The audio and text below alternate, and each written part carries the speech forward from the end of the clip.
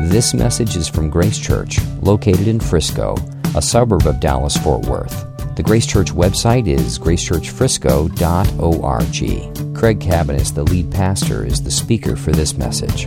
I'm going to continue on because we've been in Genesis, so we'll look at the story of Noah, the second part today, and actually it covers so much ground that we're going to talk about him a little bit next week as well. So really 3 weeks, because there's more on him than there is word for word. There's more on Noah, the story of Noah, than there is on the creation, than there is on Adam and Eve. I mean, there's just a lot of material. So we're going to continue on in that, but I do want to say Happy Father's Day. I want to say it's a joy to serve in a church with some of the best fathers on the planet as far as I'm concerned. They're just great role models all around us. So you guys, we love you. Thank you for the priority you place on those of you who are married, who place on your loving your wives and caring for your kids, loving your kids. So we're just rich in role model. We're all imperfect. We all got a long way to go. That's a given. But there are by God's grace, some wonderful role models in this church. I'm so thankful for each of you men. Well, let's pray and we'll jump into Genesis 8. Lord, thank you for your word. Thank you for salvation in the midst of judgment. Thank you for mercy to a remnant, even in the midst of justice. And Lord, we ask that you would speak to us today, and we ask that you would reveal yourself. Lord, there are many interesting things in this story. There are many places we could go, but I just pray that you would keep our focus on you, that you would lift up Jesus in our midst, the resurrected Savior, and that our hearts would be lifted to you, we pray. So, Lord, speak to us. And I pray for those who are experiencing difficulty and suffering, or those who have lingering effects of trauma in their past, or just devastation in their lives. I just pray that you would give hope today, that you are the God who recreates and grants new beginnings. So come, Spirit of God, and encourage us, we pray. Help us. We need you. In Jesus' name, amen. Well, the passage we're going to read today, which is the second part of the story of the flood, I mean, all kinds of issues are addressed here, and we could camp on any. Matter of fact, I pulled out an 800-page book yesterday on Christian ethics, because there's a lot of topics for ethics that are actually covered in here, and I closed it and put it back up, because we just do not have time to cover all this, but here's the kind of things that this passage ultimately talks about today. It talks about natural disasters and the future of natural disasters. That's addressed in here. It talks about animal rights, God's provision for animal and rights for animals. It talks about vegetarianism, and I don't know what the other is, meat-atarianism. I am that, whatever it is. Carnivore, I guess, talks about being carnivorous. It talks about capital punishment.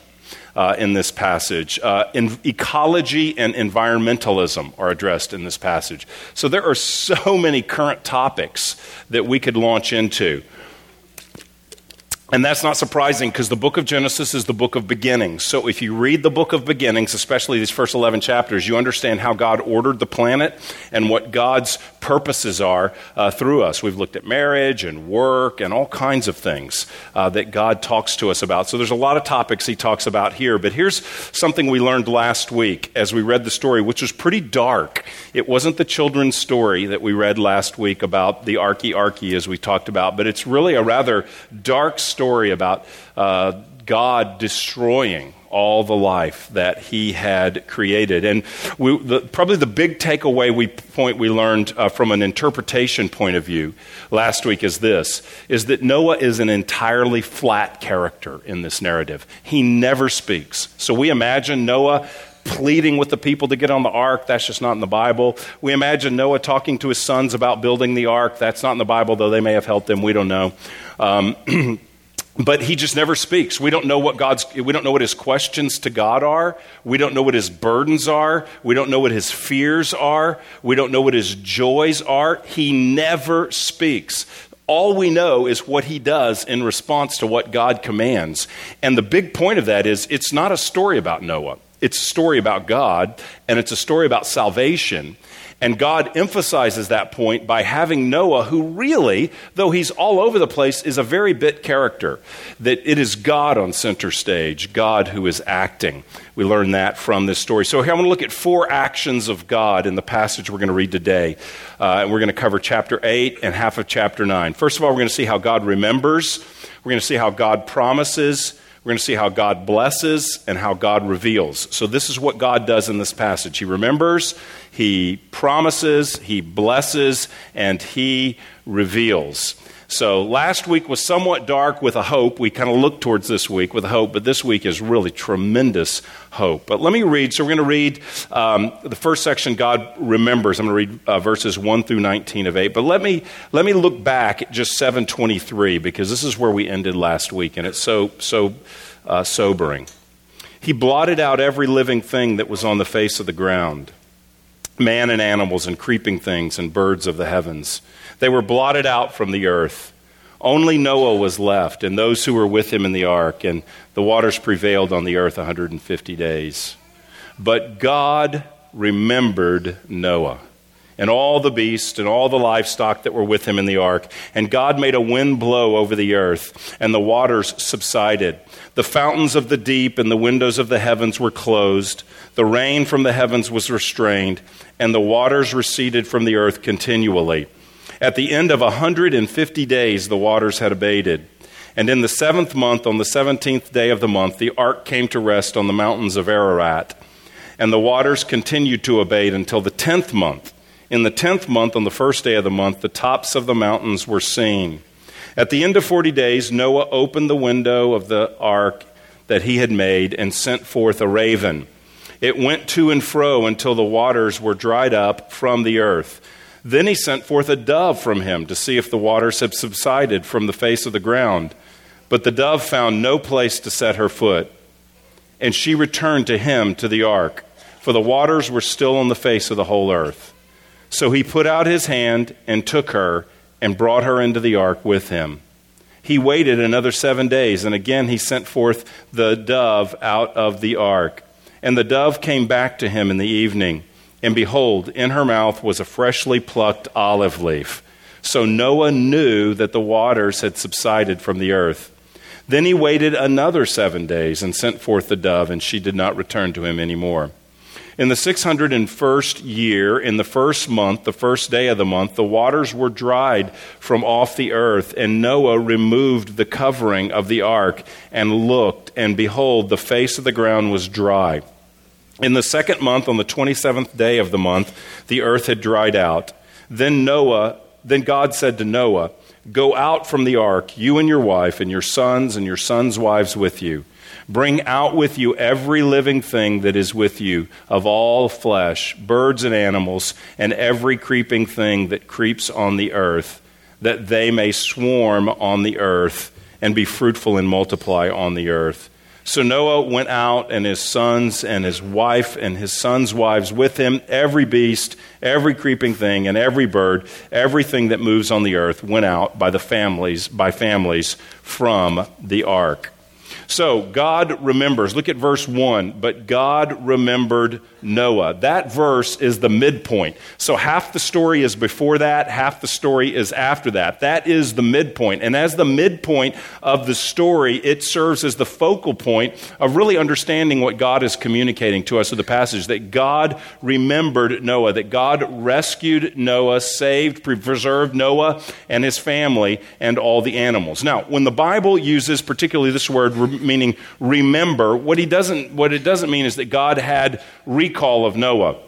That does not mean that God destroyed the earth, had Noah build an ark, let it rain, let him go, and then forgot. Oh, like I saved some people, didn't I? No, God knows everything. God has all knowledge. So it's not that it's not talking about mental recall. It's the kind of remembering that is tied to action. When God remembers someone in the Bible, he is moving towards them. When God remembers, it means that he is coming to help, that he is being faithful to his promises. He had made a covenant with Noah in chapter 6. So he's remembering, he's acting. This is what it means. He's acting on the promise he made to his people. He's intervening in love for their benefit. That's what the remembering means. Now, here's what's so interesting, and this is why it's helpful to read the Bible in context. If you've been around since chapter 1, some things in this chapter are going to really sound like what we read in the beginning. So, for instance, in verse 1, he remembers Noah, and this is what he does. He made a wind blow over the earth, and the waters subsided. The fountains of the deep and the windows of the heavens were closed, and the rain from the heavens were restrained. So there are all these waters that are covering the earth, and now he sends a wind, and that causes them to dissipate. So the waters, in the Old Testament, waters always represent chaos, the place of chaos. And here, he is sending his wind over the waters of chaos, and he is abating or dissipating the waters. That's just like chapter 1, verse 2, when it says, the Spirit of God, the word for wind and spirit are the same. So the wind of God, the Spirit of God, hovered over the waters, and then he creates. That's chapter 1, verse 2. The exact same thing is happening here.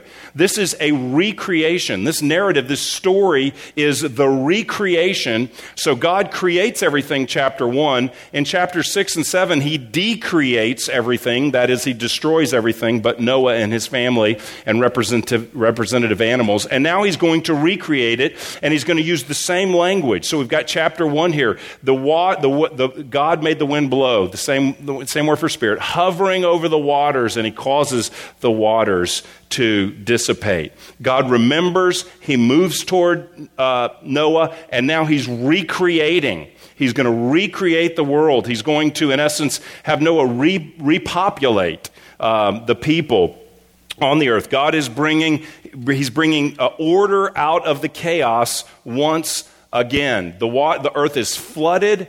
It's chaotic, it's out of control, and now God is bringing control and order to his creation. Once again, God always does that. God does that in our lives. He takes chaos and disorder and he brings it to a place of order for his glory. So the next thing that happened is Noah sends out some birds. That was a common practice. Ancient navigators would send out a bird to look for land, and that's exactly what happens. He sends a raven, it doesn't return. He then sends a dove who finds no place to land, and so the dove returns. Now, somebody asked me yesterday about birds, and, could the birds have survived the flood? There's birds on the ark. Birds were brought on the ark because birds would not have survived the flood because it rained for 40 days and 40 nights, and there was still water for 150 days before that, and then 150 days after it stopped raining. No, I said that wrong. There's 40 days and 40 nights of rain, and then the water prevailed for 150 days.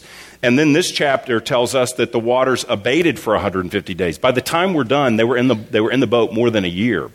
And so while a bird could fly in rain, there was no place to land or nothing to eat. So no bird could have survived the flood. They couldn't have suspended themselves up in air. So he had birds with him on the boat, and he sends this dove out. And there's this beautiful picture in verse 9 where it says that the dove found no place to set her foot. She returned to him in the ark, for the waters were still on the face of the earth. So that's the issue. So he put out his hand and took her and brought her into the ark with him. So Noah here is compassionate towards the animals, caring. He takes the animal, he puts his hand out, the dove comes to him, and he brings the bird into the ark. Well, he waits 7 days, and then he sends another dove. And this dove comes back. Verse 11, behold, in her mouth was a freshly plucked olive leaf. So the leaf is a sign of life. There is now new life. There's a new creation. Trees are growing. Plants are growing. The olive leaf comes, and he knows that there is a new creation, that God is restoring. God is renewing. This is big themes that we get here in God. God is holy and judges sin. God is a Savior who preserves people who believe his word, as Noah did, and then God restores, and God brings new life out of death. These are big themes that are throughout the Bible. So the next thing Noah does is he lifts the covering of the ark. Verse 13, in the first month, the first day of the month, the waters were dried, and Noah removed the covering of the ark and looked, and the face of the ground was dry. Now, this is so interesting because the next verse it says, so he sees it's dry. That's the first day of the first month. Verse 14, verse 14, in the second month on the 27th day. Okay, so that's the next month on the 27th day. So it's 30 days the first month, 26 days the next month. So it's like 50, 60 days before he goes out, even after it's dried. So he looks out again. Then God tells him in verse 15, then God said to Noah, go out from the ark, you and your wife, your sons and your sons' wives. So he looks and it's dry, but he waits until the next month, 3 weeks into the month. So let's call it 6 or 7 weeks. He waits 6 or 7 weeks. They've been on there a year. You'd think he'd be a little itchy to get out. But he waits. Why does he wait? The text does not tell us, but the text does tell us this, and I think this is significant, that God said to him to go out, and then he went out. Noah is waiting for God's instruction. There is nothing about this that pictures Noah saving himself. There's nothing about this Noah protecting himself. It is all God saving. And he's not, even after it's dry and they're on the mountains of Ararat, he's not even going to step out until God speaks. God speaks, God tells him to, and then they move off of the boat.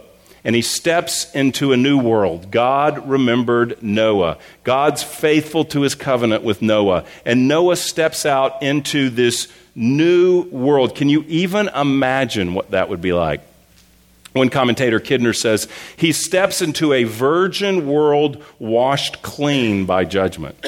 He steps into this brand new world. Everything he has known is gone. Every person he has known is gone. The locations he has known, he's not there.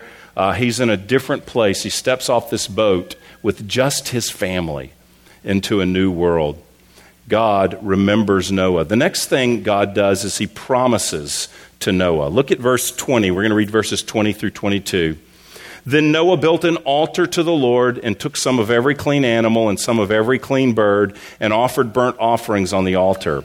And when the Lord smelled the pleasing aroma, the Lord said in his heart, I will never again curse the ground because of man, for the intention of man's heart is evil from his youth.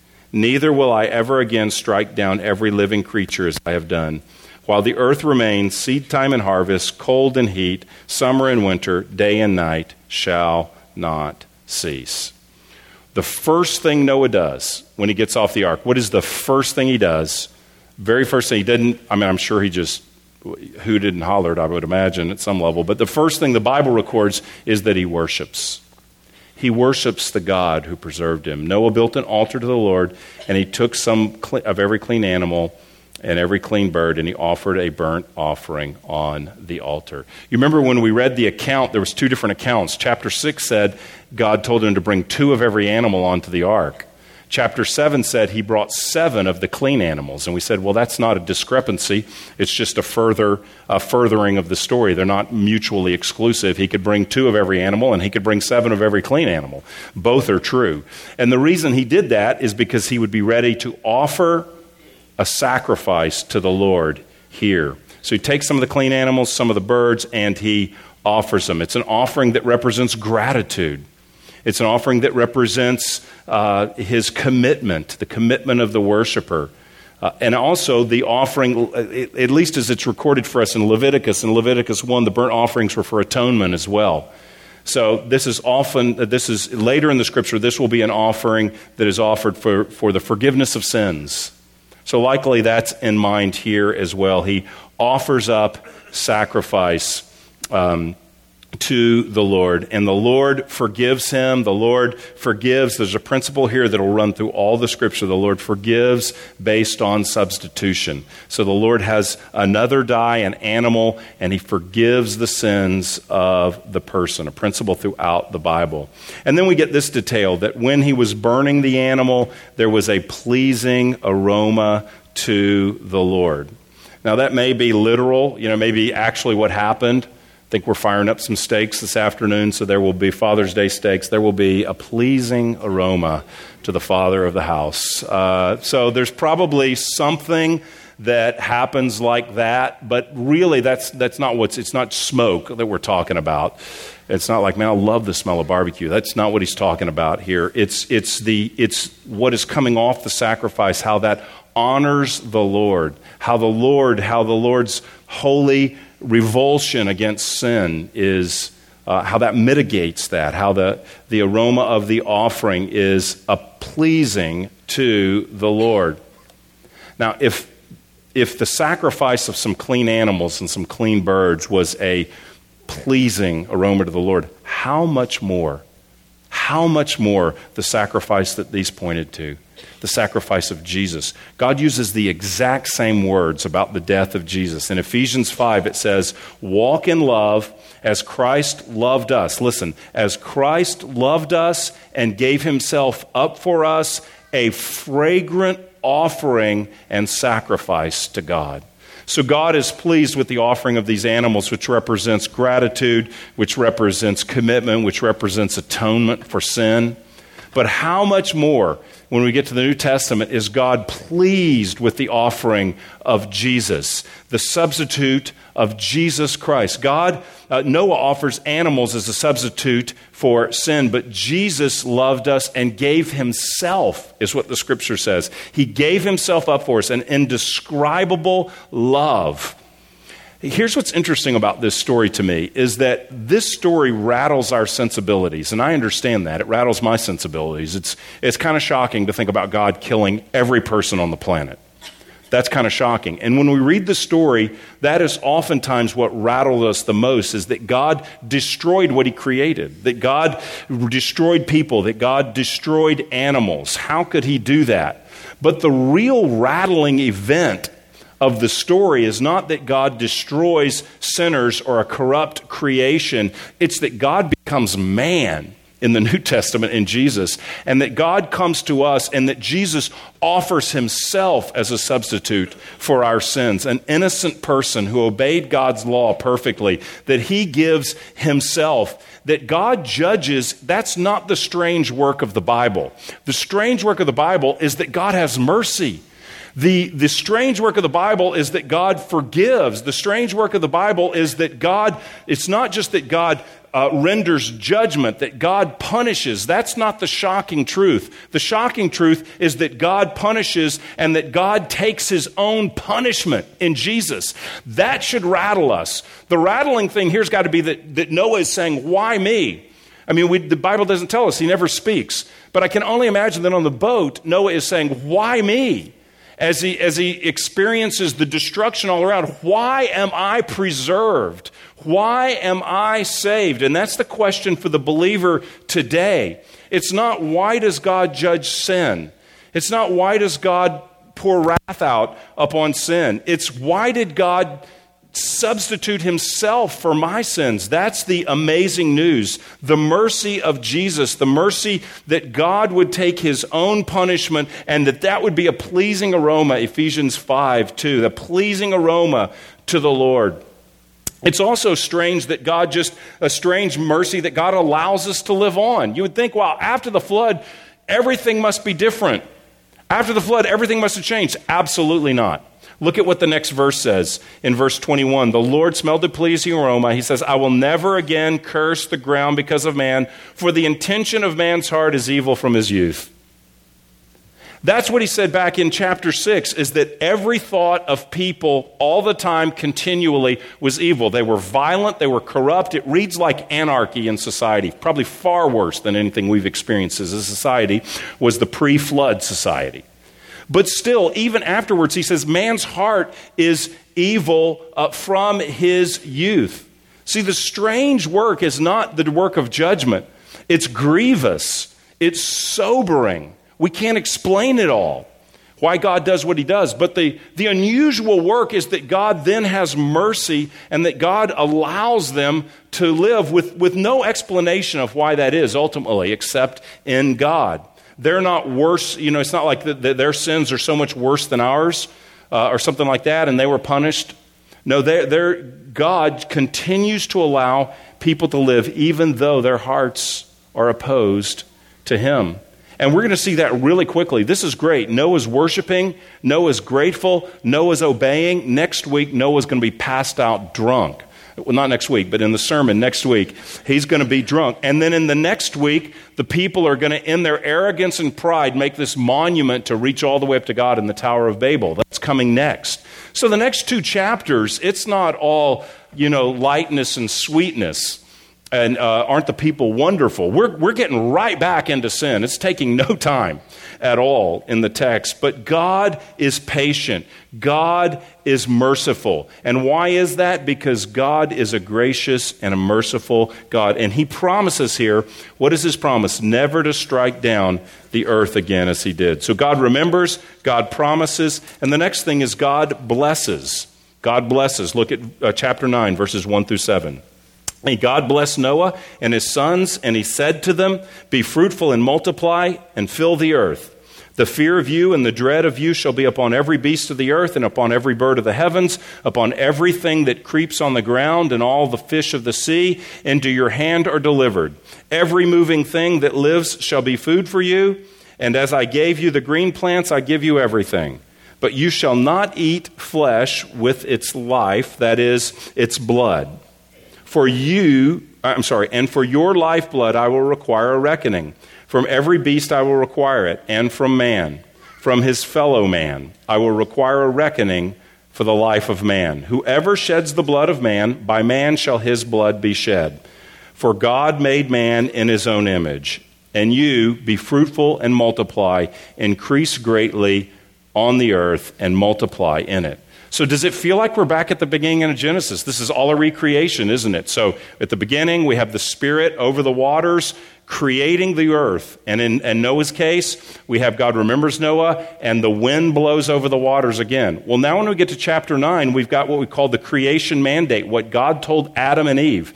Verses 1 and verses 7 are the same. God blessed Noah, and his son said to them, "Be fruitful and multiply and fill the earth." Verse 7, "Be fruitful and multiply and increase greatly in the earth." So whenever you see that in the Bible, whenever you see a verse kind of mirrored like that, it means that's a unit. God's communicating something in there. And what he's communicating here is he is blessing his people, and he is communicating he is the God that blesses life. He is blessing a multiplication of life in this passage. He is reestablishing the creation mandate. This is what he told them in chapter 128 to Adam and Eve. God said, "Be fruitful and multiply and fill the earth." Now there's some differences. "And subdue it and have dominion over the fish of the sea and the birds of the air." Verse 29, I'm in chapter 1, and God said, "Behold, I have given you every plant yielding its seed on the face of the earth." So be fruitful, multiply, have dominion over the animals. I've given you plants to eat. Now, in the recreation, it's be fruitful and multiply, verse 1 of 9. "The fear of you and the dread of you shall be on every beast of the earth and every bird of the heavens." The animals are afraid of you. That's what's happening now. So this is different than in the beginning. Why are the animals now afraid? It doesn't tell, but here's what I think is a fair guess. Because they're going to be hunted and eaten. That's why the animals are afraid. Before, we don't know that there was never any meat eaten before here, but we know at the beginning there was that he provided plants. Here he's providing animals and plants. So he's telling man that he may now eat animals. Again, it doesn't say this is the first time ever, but clearly he can eat animals at this point. So that's something that is different from the beginning, that they will be, the animals will be afraid, and then he may eat them. And I think the two go together, probably. There's probably some kind of fear. Now, there is a provision. They can't just eat animals, but he says this, verse 3, "Every moving thing that lives shall be food for you. As I gave you green plants, I give you everything. But you shall not eat flesh with its life, that is, its blood." So this is probably squeamish discussion. Like if you are a vegetarian, this is probably really squeamish, and you're saying, that's why. He's saying you can't eat blood. He's saying you need to drain the blood from the animal. So you can eat beef, you can eat whatever, but you cannot drink the blood, consume the blood, eat the blood of the animal. Why? Well, because throughout Scripture we see that life is in the blood. That's actually what he says. You shall not eat the flesh, the life, that is its blood. The life is its blood. And then he says, and for your lifeblood, life is in the blood. So God is allowing man to eat animals, but not the blood, signifying that life ultimately belongs to God. That God gives some animals for consumption for man, but he does it, we don't own the animals. There can't just be wanton destruction of animals. He owns them. So that the sign of that is you cannot eat the blood because the blood is the life and I own the life. God, it rules over the animals, but he does let them eat it as long as they drain the blood. So this is all about life. Multiply, let's have more life. You can have animals. And then he goes on to protect human life. Verse 5, the lifeblood I will require reckoning. From every beast I will require it, and from man. From his fellow man I will require reckoning for the life of man. And then he says, whoever sheds the blood of man, by man shall his blood be shed, for God is made in his own image. So he says two things here. One is that if an animal kills a person, the animal should die. That's the first thing he says. The second thing he says is that he is instituting that man is to take the life of man if a man kills someone, because they are taking life which is in the image of God. In other words, he is talking about capital punishment here, is what he is referring to. Now, if we think about what happened before, this has never been mentioned. When Cain killed his brother in chapter 4, God did not take Cain's life. Cain did not forfeit his life when he committed murder.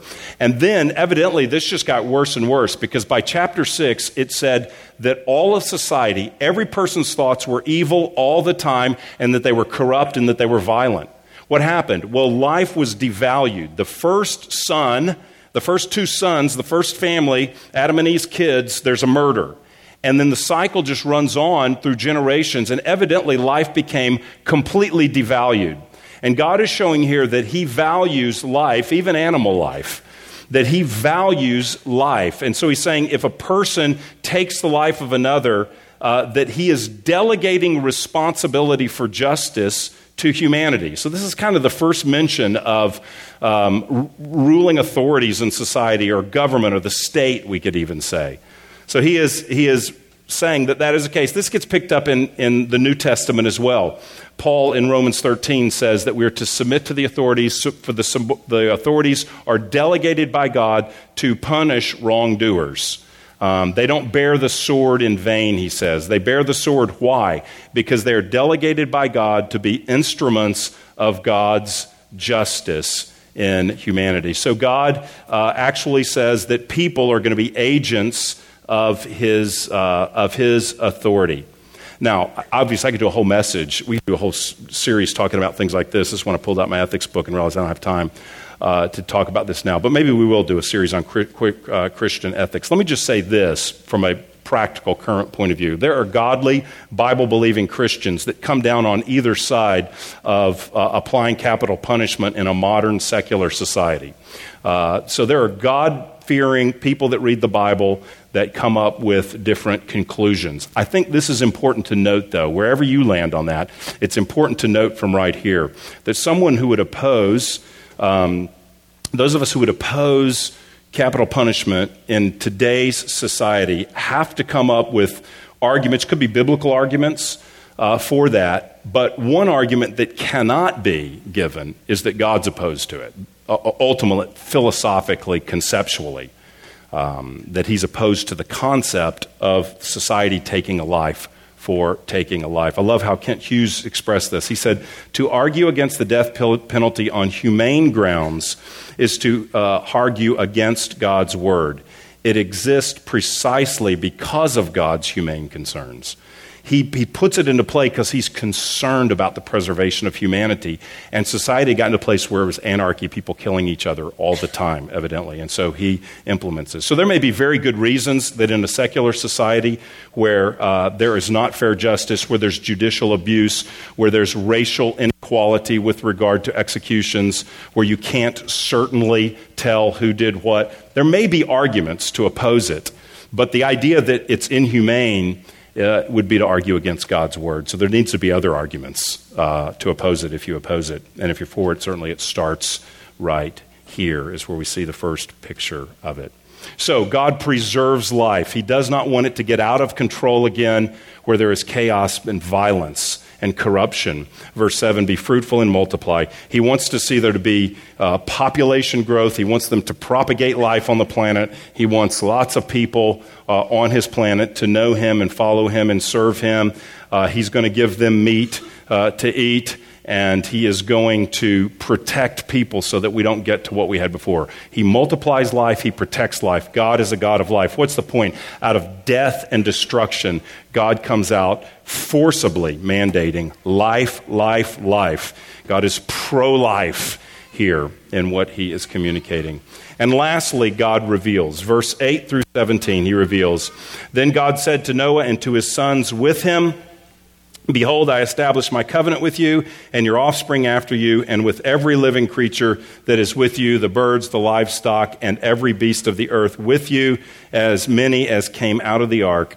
It is for every beast of the earth. I establish my covenant with you, that never again shall all flesh be cut off by the waters of the flood, and never again shall there be a flood to destroy the earth. And God said, This is the sign of the covenant that I make between me and you and every living creature that is with you for all future generations. I have set my bow in the cloud, and it shall be a sign of the covenant between me and the earth. When I bring clouds over the earth and the bow is seen in the clouds, I will remember my covenant that is between me and you and every living creature of all flesh. And the waters shall never again become a flood to destroy all flesh.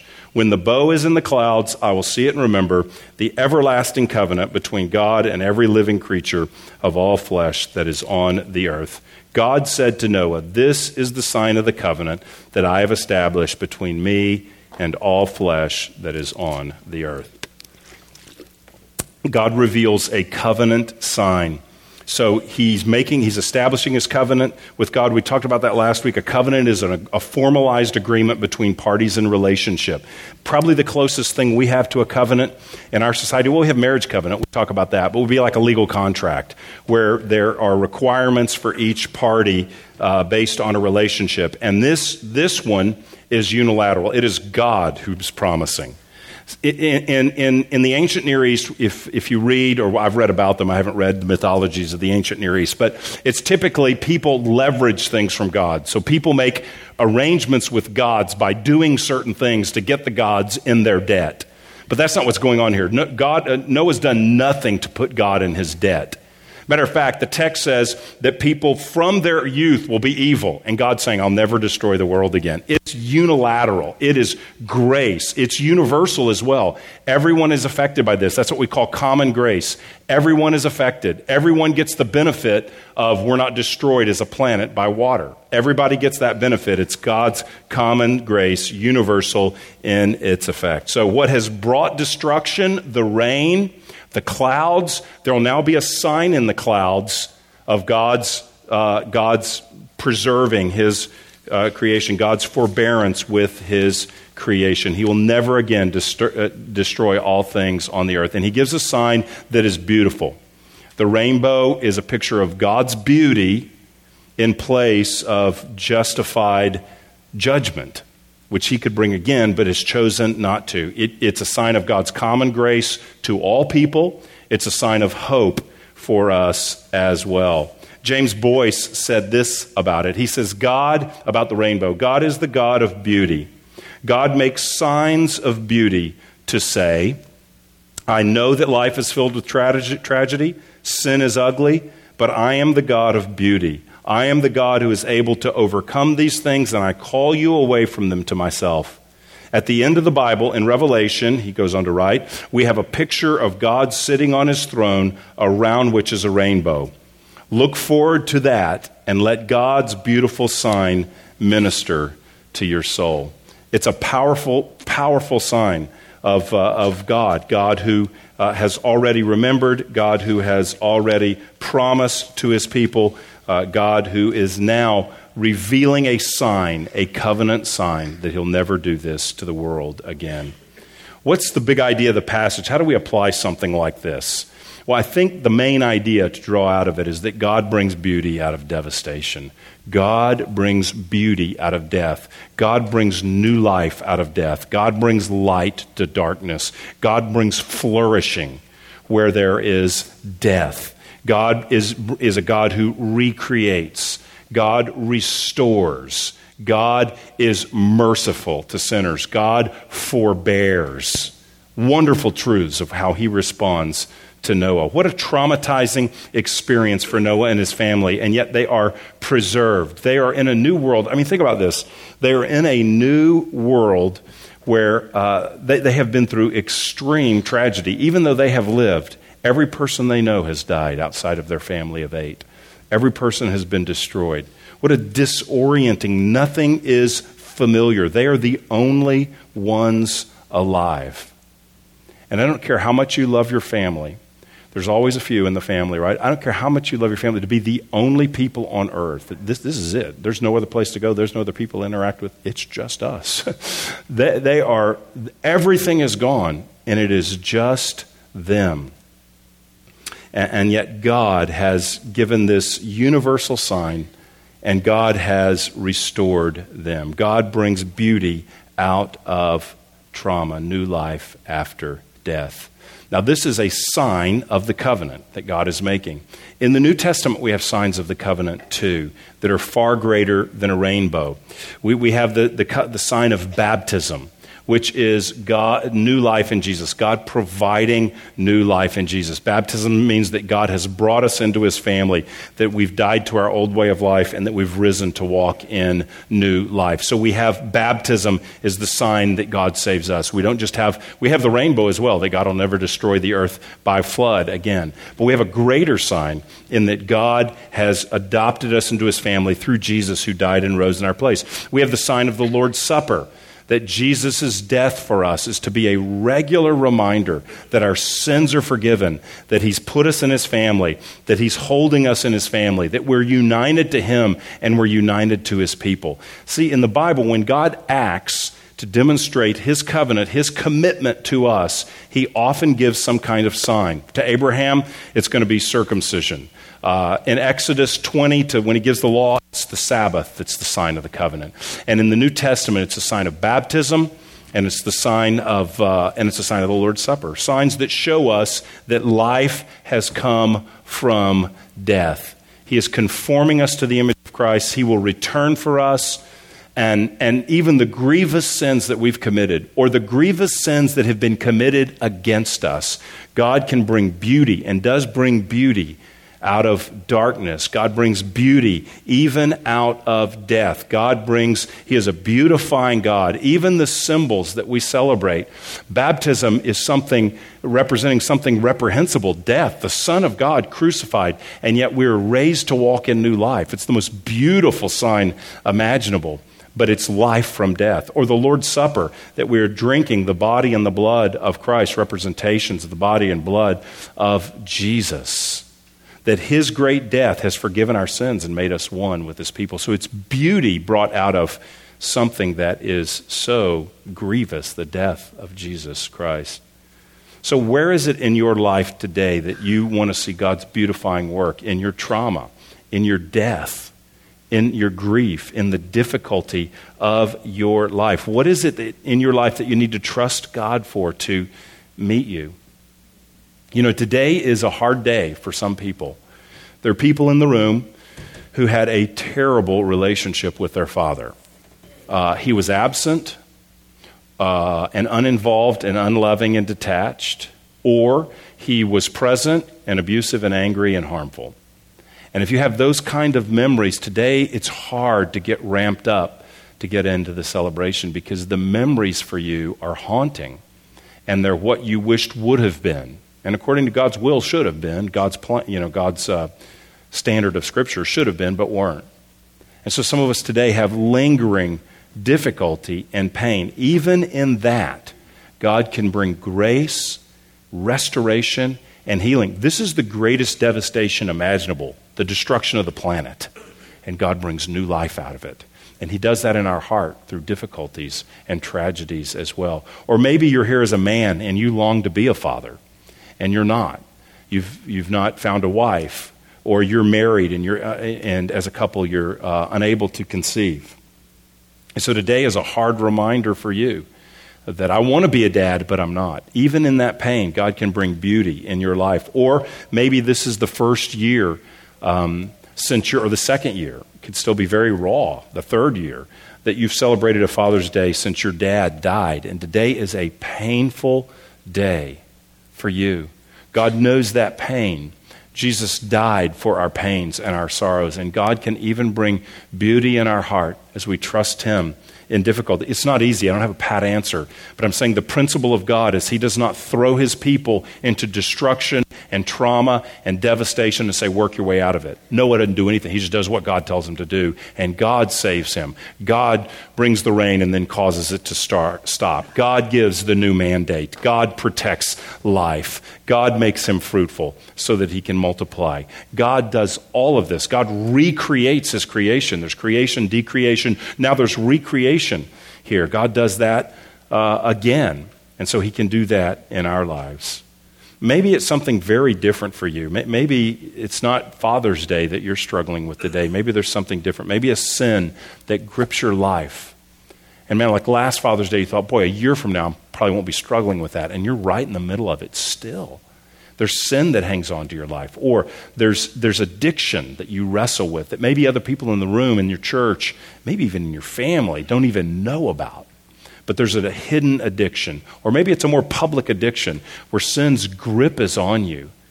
And it's ugly and it's traumatic and it's dark. God brings beauty out of our brokenness.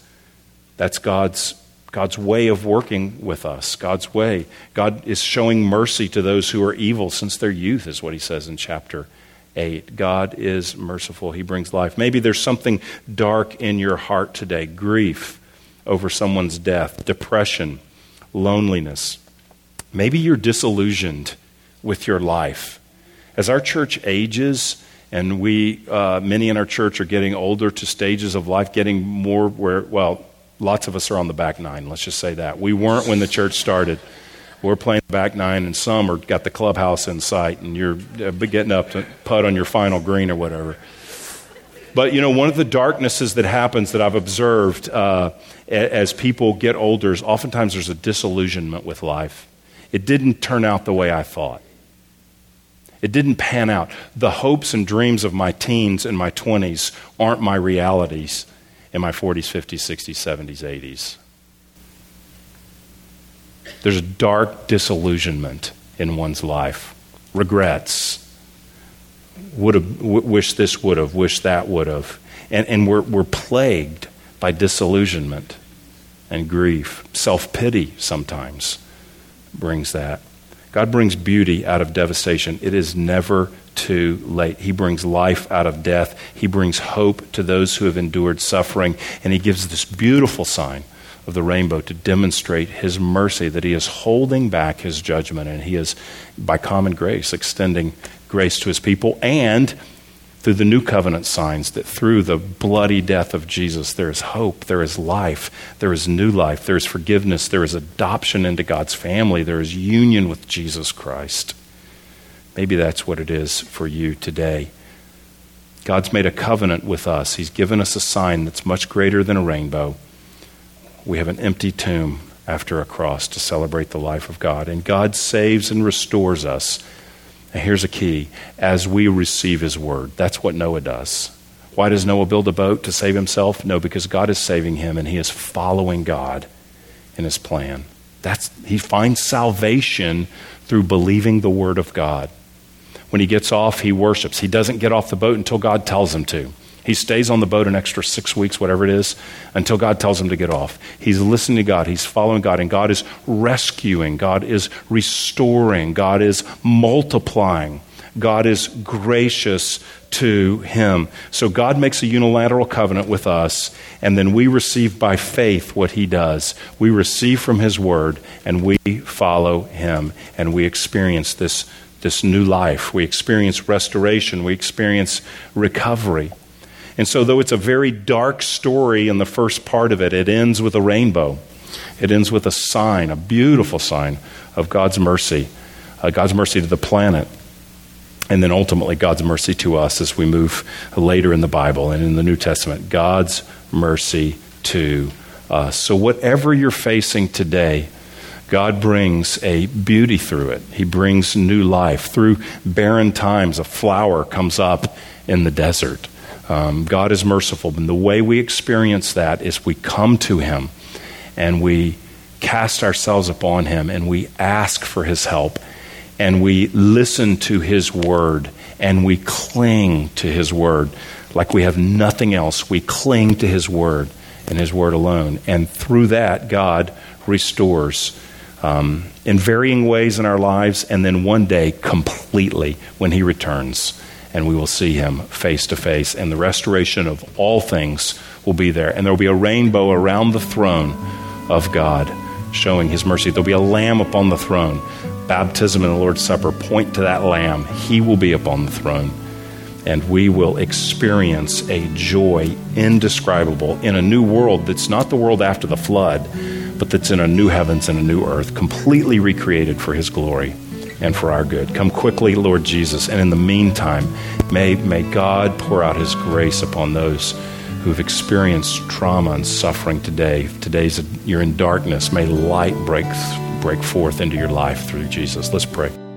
You've been listening to a message from Grace Church. For more information, visit our website or write us at podcast@gracechurchfrisco.org.